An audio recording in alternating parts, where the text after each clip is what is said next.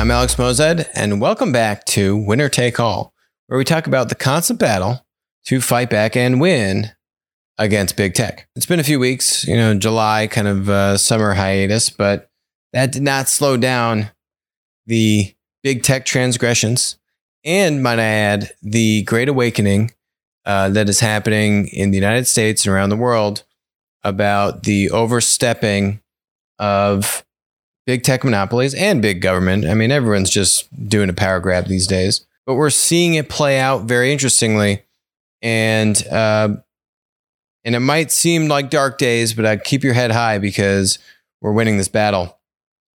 So first topic is going back to not a big tech monopoly, and that's our favorite misconstrued platform to beat up on. Yes, you called it Netflix. Netflix had their earnings come out past couple weeks here. Big miss, had some positives and some negatives. And then they said, oh yeah, we're going into gaming.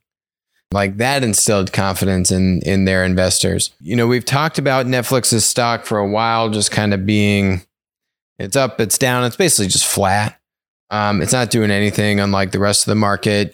Platt here is 8-9%. Netflix, on the other hand, here, you can see the headline misses earnings expectations and talks about gaming. I mean, we've talked about multiple platform opportunities, just low-hanging fruit in front of Netflix. How can they embrace that dirty word in media called user-generated content, which they have at every waking hour continued to ignore and poo-poo and not embrace, where every one of the big tech monopolies is actively embracing it, from Amazon to Google, obviously. So Netflix is talking about getting into gaming and diversifying content in a linear manner. I mean, we've called this for years now that Netflix is a linear business. They're just a linear digital movie studio.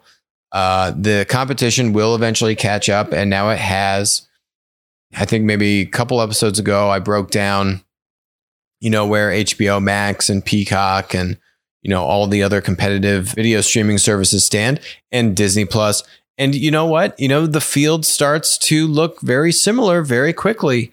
That differentiator that Netflix had, where they were really the only game in town. Yeah, they're definitely not the only game in town. And the act is getting played out. Gaming is not. I don't think gaming is the move. They could still get into user-generated content in a big way and really build a defensible moat. You need that supply side network effect. You can't just beat up on aggregator theory and say, yes, we're just going to capture all the demand. You need that defensibility when you have 5+ of the biggest companies in the world aggressively competing against you. So will Netflix do anything differently? Probably not. When you look at Reed Hastings' succession planning and who he's putting into power, it's not saying, yeah, we need to innovate and embrace new digital business models. That's not the positioning and signaling that Netflix is providing to investors. So next topic is another linear business that is lacking, and that is Robinhood. Here is the real problem with Robinhood and Vlad, their CEO and co-founder. Vlad sold out. And I'm not talking about the IPO. I'm talking about, Robinhood was built, the whole thing was to support small investors. And what happened with the whole meme stocks and the, meme stock ban and all these things was the institution, the system, the man, basically like tripled or quintupled the capital requirement from Robinhood because of, volatile trading on these meme stocks. And what Vlad failed to say was that the requisite increase in the capital requirement from Robinhood, which then forced Robinhood and other of these kind of like discounted clearing firms to impose trading restrictions on meme stocks, was out of the ordinary and unnecessary. And that they didn't get the right visibility from the regulators, and that it just didn't make sense, right? And the reason why the regulators did this is because guess who sits on the board of the regulators? All the big banks. Guess who was burned by the meme stock investors cramming down the short sellers? The big banks and their customers, right? So this was definitely a story where the system exerted downward pressure on Robinhood and others. And that in turn forced Robinhood, in order for them to reduce the capital requirement that they had to pay to the regulator, they imposed these trading restrictions on the stocks as a compromise. And then they were able to reduce, it was still a triple the capital requirement they were used to putting up, with a 24-hour notice. But it was even more than that had they not negotiated these trading restrictions, right? So either, you had a couple options. One, keep full trading activity and go and sell an arm and a leg to comply with the capital requirements, or capitulate, still pay an extortionate amount of capital requirement increase, cast doubt on the regulators and their reasoning and justification for why they had these extraordinary requests for capital on, yes, increased volume trading, but on like 4 stocks, which would not require that amount of additional capital, right? So instead of Vlad doing any of that, he protected the regulators. He defended the regulators. He said it was entirely reasonable what they did. And then he was asked, well, what is the calculation that the regulators use to determine the capital requirement that they send over to Robinhood every morning? And he said, I don't know. But he still defended them. And that was the problem. That was the point of Vlad selling out the people which he and the team had built the company around, which was supposed to empower and enable the small guys, right? The small investors. And he sold them up the river or down the river, whatever the analogy is. And he knows that must have eaten away a little bit of his heart. Had he done that, even just a little bit, it's a tough line to walk. If you walk the line too aggressively, then the regulators could do a lot more damage to your business. But he didn't need to cover up for them the way he did. And he sold out. And that's where he sold out. And now what you see is Robinhood surges 50% in second day of wild trading, up 100% this week. The chickens have come home to roost, baby. And now they're playing games with Robinhood stock. So Robinhood on opening day was actually down on closing from where they opened at. Now, if you look at the past few days here, what's happening to Robinhood stock, you can see this thing spiking aggressively, right? And so now I think the meme stock powers that be are coming for Robinhood, and Robinhood deserves every little cent of short seller action, of whatever hardships come to them. They deserve it because at the end of the day, look, it's 60 billion market cap company. I mean, are you serious? This is a linear business with a wonky business model of generating revenue by getting cut in on the action from the Citadels of the world, because the Citadels of the world are giving the Robinhood investors suboptimal strike prices on the trades they're performing. And the Citadels are taking that spread and then giving Robinhood kickbacks. That's how Robinhood makes money. It's so like every step of the way, you think about Robinhood's value prop to the small investor. Their business model is literally, by definition, putting the small investor at a disadvantage. They prove it out in their actions when the regulators are here and he has a moment or more than one moment to call it straight, jumps over hot coals to do them and protect them at every step of the way. Robinhood shares are halted. Looming short squeeze. This company does not deserve the branding that they try to put out there. They could have handled the situation very differently. So I enjoy seeing the meme army have some fun with Robinhood here. So next one is looking at social media 3.0. So what do I mean by this? I've talked about all these, I was trying to figure out what's the name, right? You think about like third wave. Maybe it's third wave social media 3.0, third wave social media, third wave coffee shops. You had the initial coffee shops, then you had Starbucks, and now you have these like nice boutique, you get your nice cappuccino, more independent really nice espresso machine, those third wave coffee shops. Love those third wave coffee shops, by the way. I'm talking about third wave social media 3.0. We've talked about it many times on the show. The up and coming echelon of free speech, privacy first social media platforms, could be social media, could be content platforms, could be communication and messaging platforms. There's a whole slew of these that are providing alternatives to the Starbucks of social media, which is Facebook and Google and Twitter and fill in the blank. List goes on. So third wave social media platforms are doing quite well. We had the co-founder and CEO of LBRY on the show. Look at this stat from LBRY. How many new channels have joined LBRY in the last 3 months? Answer: a lot. Recent average daily change, number of channels daily change. You can see massive spikes. These are, net new additions, new channels that are being created. It's doing phenomenally well, hitting, looks like 7,000 in one day here in late June. And recent average daily change, so adding about 1,300 new channels, right? So these are producers, if you think about it. 1,300 new producers spinning up shows across LBRY, basically YouTube competitive channels daily.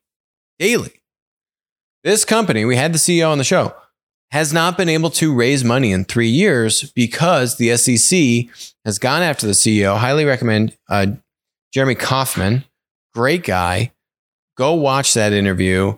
The SEC subpoenaed him 3 years ago and kept it under the wraps, so he couldn't even talk about it, but he had to disclose it to any prospective investors. So they had raised institutional money, single-digit millions of dollars 3 years ago.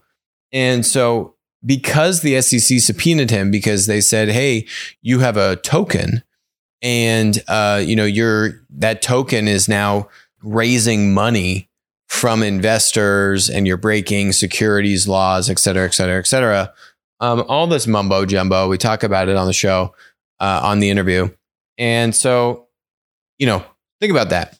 This company surviving on a shoestring budget for years, not really having a traditional means of capital, i.e. raising money from investors. The growth is insane. And you're seeing this across the board with other content platforms, social media platforms. The diaspora away from big tech, social media platforms is real.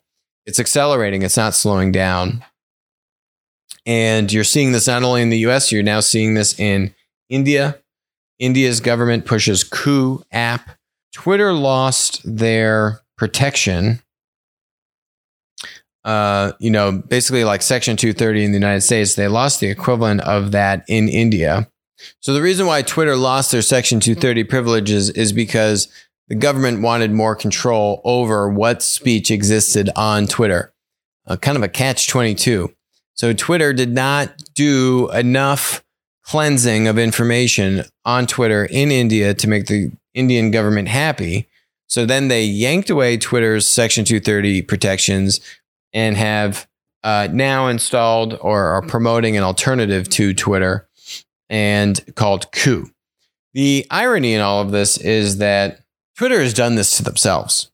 And it's not just Twitter, it's all these big US social media companies, is they have waded into these waters, right? Instead of trying to be more neutral and to allow more speech rather than less, they have waded into the waters to be more like a publisher than a platform.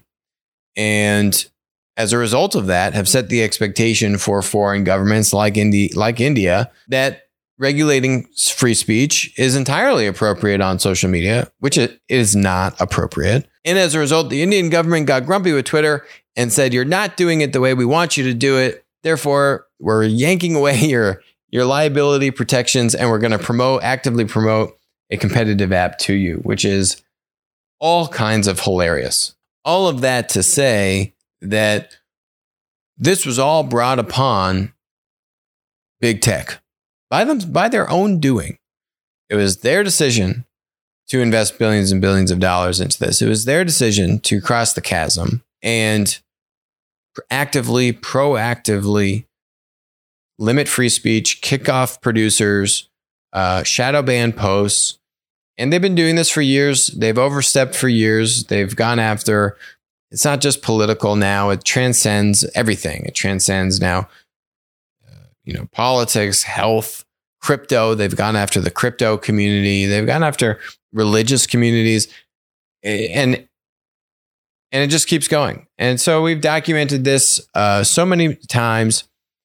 And even if the Indian government is coming at it from a completely crazy perspective, it is still net a positive thing to rein in big tech and to hold them more accountable. It's a very interesting example what India is setting to remove these effectively Section 230 protections. There are many similar initiatives going on in the United States to try and do something similar. So, next topic is when Mark Lowry left Walmart. He's a Jet.com CEO, founder. He was at Walmart for a number of years, was heading up Walmart Marketplace, did a fantastic job doing that, has really put Walmart in a position to be a strong number 2 against Amazon. And his parting words, his parting advice to just in general Walmart and really anyone trying to compete against a big tech monopoly is you have to forge your own path. If Walmart were to try to copy everything that Amazon is doing, you'll always just be second fiddle. You need to basically take your strategy and how you navigate towards your vision and what your vision is and make it your own. And wow, Walmart is living up to that. Certain actions I have not liked that Walmart's done, like lowering the barriers of entry for Chinese sellers to sell on Walmart Marketplace. But this decision is pure gold. Walmart's latest business, selling its e-commerce tech to other retailers. Walmart said it will sell the technology it developed to allow shoppers to buy items online and pick up the purchases at the store. Walmart has partnered with Adobe to offer the suite. This one's, I'm not really sure how this one will work. Partnered with Adobe to offer the suite of cloud-based services through a subscription. Small and mid-sized retailers also will be able to add products to Walmart's online marketplace with just a few clicks. Oh, surprise, surprise, right? This whole strategy is basic, it's very similar to if you think about Shopify. Shopify is saying, hey, we're enabling small to mid-sized retailers with e-commerce technology and different tools and services, right? That's literally what Walmart just said they're doing. They're saying, hey, we built all this technology for ourselves. Kind of reminds you of, right, what Amazon did with AWS. Hey, we built all of this infrastructure, this tech stack for ourselves to run Amazon.com. Now let's compartmentalize it, rip it out, and offer it as a service to other tech companies that want all of this, cloud service infrastructure. This model will ultimately help Walmart get access to more inventory from these small and mid-sized retailers, right? So if Walmart is giving them tools to help power their e-commerce business, then Walmart's technology is going to have visibility on what? The inventory in these stores. And now Walmart is saying, hey, you're also going to very easily be able to click a button that says, add all your stuff to Walmart.com. And so what Walmart's trying to do, right, is trying to expand that supply. They have tremendous demand coming in, trying to expand that supply, that endless aisle. That's why you see them loosening the rules with the Chinese sellers, which I don't like. They're trying to broaden that supply base and basically give away technology as a subsidy. We call that a product subsidy. So you give away technology. It's a classic platform playbook. You give away the technology in exchange for access to the network, right? So we're going to give away technology. We're going to subsidize that technology cost, that value of the software. If you were to pay a SaaS fee for the software you're getting from Walmart, you should be paying way more. But Walmart's going to say, hey, we're going to subsidize that value. We're going to give you software and tools because we want to get access to your inventory. We want to bring that inventory and make you a producer on Walmart Marketplace. It's a fantastic strategic decision. How well they can execute with Adobe, not too sure how that'll go, but we'll see. So strategically, I like it. Execution, still TBD how it actually goes. It actually rings similar to what our client did recently, Dot Foods, by buying this company called Shop Hero. And what does Shop Hero provide? Shop Hero provides tools, many e-commerce tools, to small independent grocers and grocery wholesalers. There is a huge shift and acceleration of saying, how do you enable the long tail of small to mid-sized retailers, whether you're Walmart, Shopify, or Shop Hero, which is more vertical specific around grocery. And then how can you leverage those tools to tap into the products and the throughput going through that channel, right? What does Shopify talk about all the time? Shopify is really a SaaS business trying to become a platform business, which we've talked about many times on the show.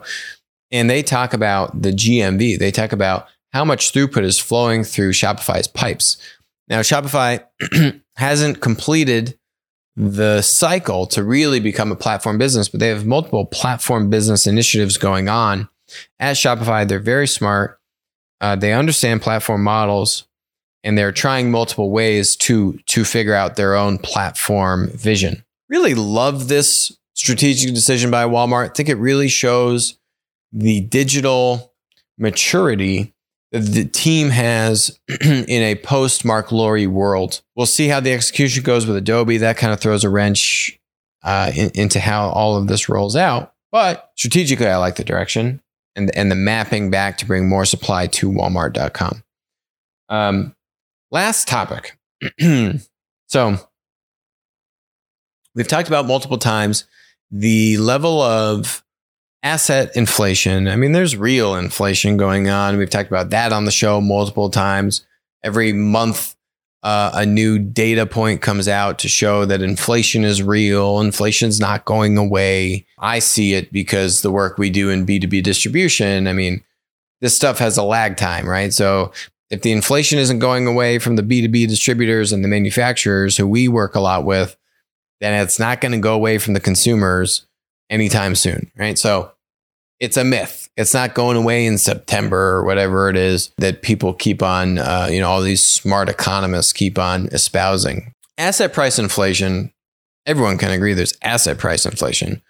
We had the chief economist of LendingTree on the show, and I even got him to agree that there's asset price inflation.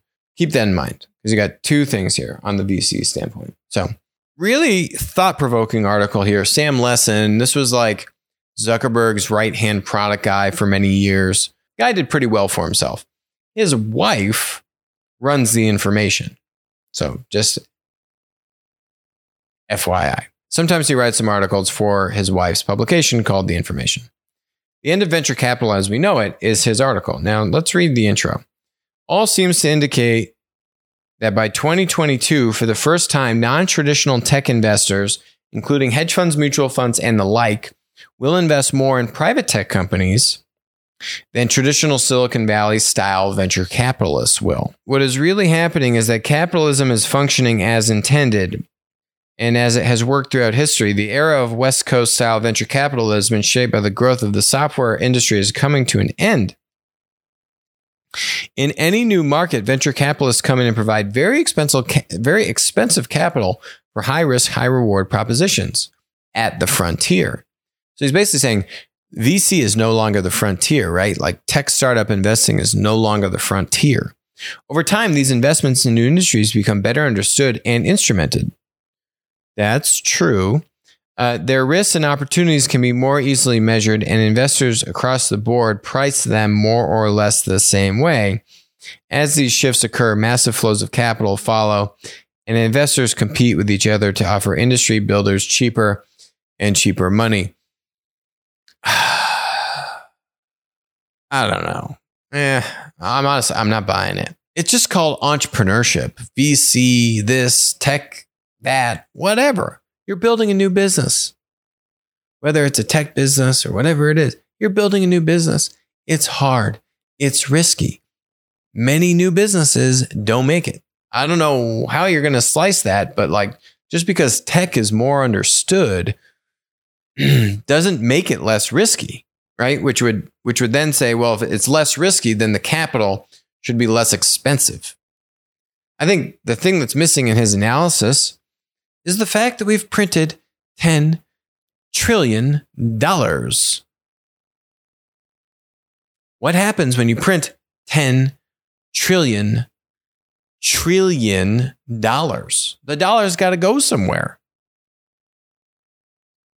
And that's what we've been covering on the show, which is that the dollars come from the big boy money players, like, guess who? The people that he talks about at the top of this article, the hedge funds, the mutual funds, private equity funds. And that money has been cramming down VC investors. We've shown you the charts. The average valuations in Q1 of 2021 are insane. Things are off the charts. And it is not just because like everyone in the, what I would call more like growth stage, PE, hedge fund, mutual fund world woke up one morning and said, tech startup investing is just not that risky anymore because it's 2021 and we really understand these businesses. Yeah, that definitely did not happen. What happened is we printed $10 trillion and these funds are looking for a place to put the money and they're cramming down all the VCs. Yeah, you could say the explanation is probably somewhere in between. I think the explanation is more so leading to my end of the spectrum. It doesn't talk about $10 trillion in here at all. However, if you want to be a venture capitalist leading the next era, you should look for opportunities no one else is funding because they're too weird, too crazy, or too small. Great suggestion. Okay, so that's on one side of the VC spectrum. On the other side of the VC spectrum, we have our other favorite topic, which I've not talked too much today about, which is China. And here's a really interesting thing as it relates to China. So CB Insights came out with their Q2 2021 VC report. I thought this was really interesting. This is China VC funding by quarter. You can see it peaking in Q4 of 2020, slightly declining in Q1, and then a pretty measurable decline in Q2. It's still above where the levels were, even way above where the levels were back in 2019. But when you compare this chart with how VC investing has been going in other Western countries, even South America, the United States, Europe, Southeast Asia, India, Latin America, all those charts are still going up. So what we've seen is $1 trillion in total market cap wiped off of the Chinese big tech monopolies. And, talk about leveling the playing field with big tech. Don't need to ask the question on who's the bigger monopoly in China. It is the CCP, baby. Don't you ever forget it. They are wholesale just banning apps in the App Store like DD. DD is now rumored that they might go private. What? They just banned for-profit tutoring marketplaces, which another guest of ours, Fritz Demopoulos, billionaire, co-founded the basically Kayak Expedia of China. He had a big investment in one of the leading tutoring marketplaces.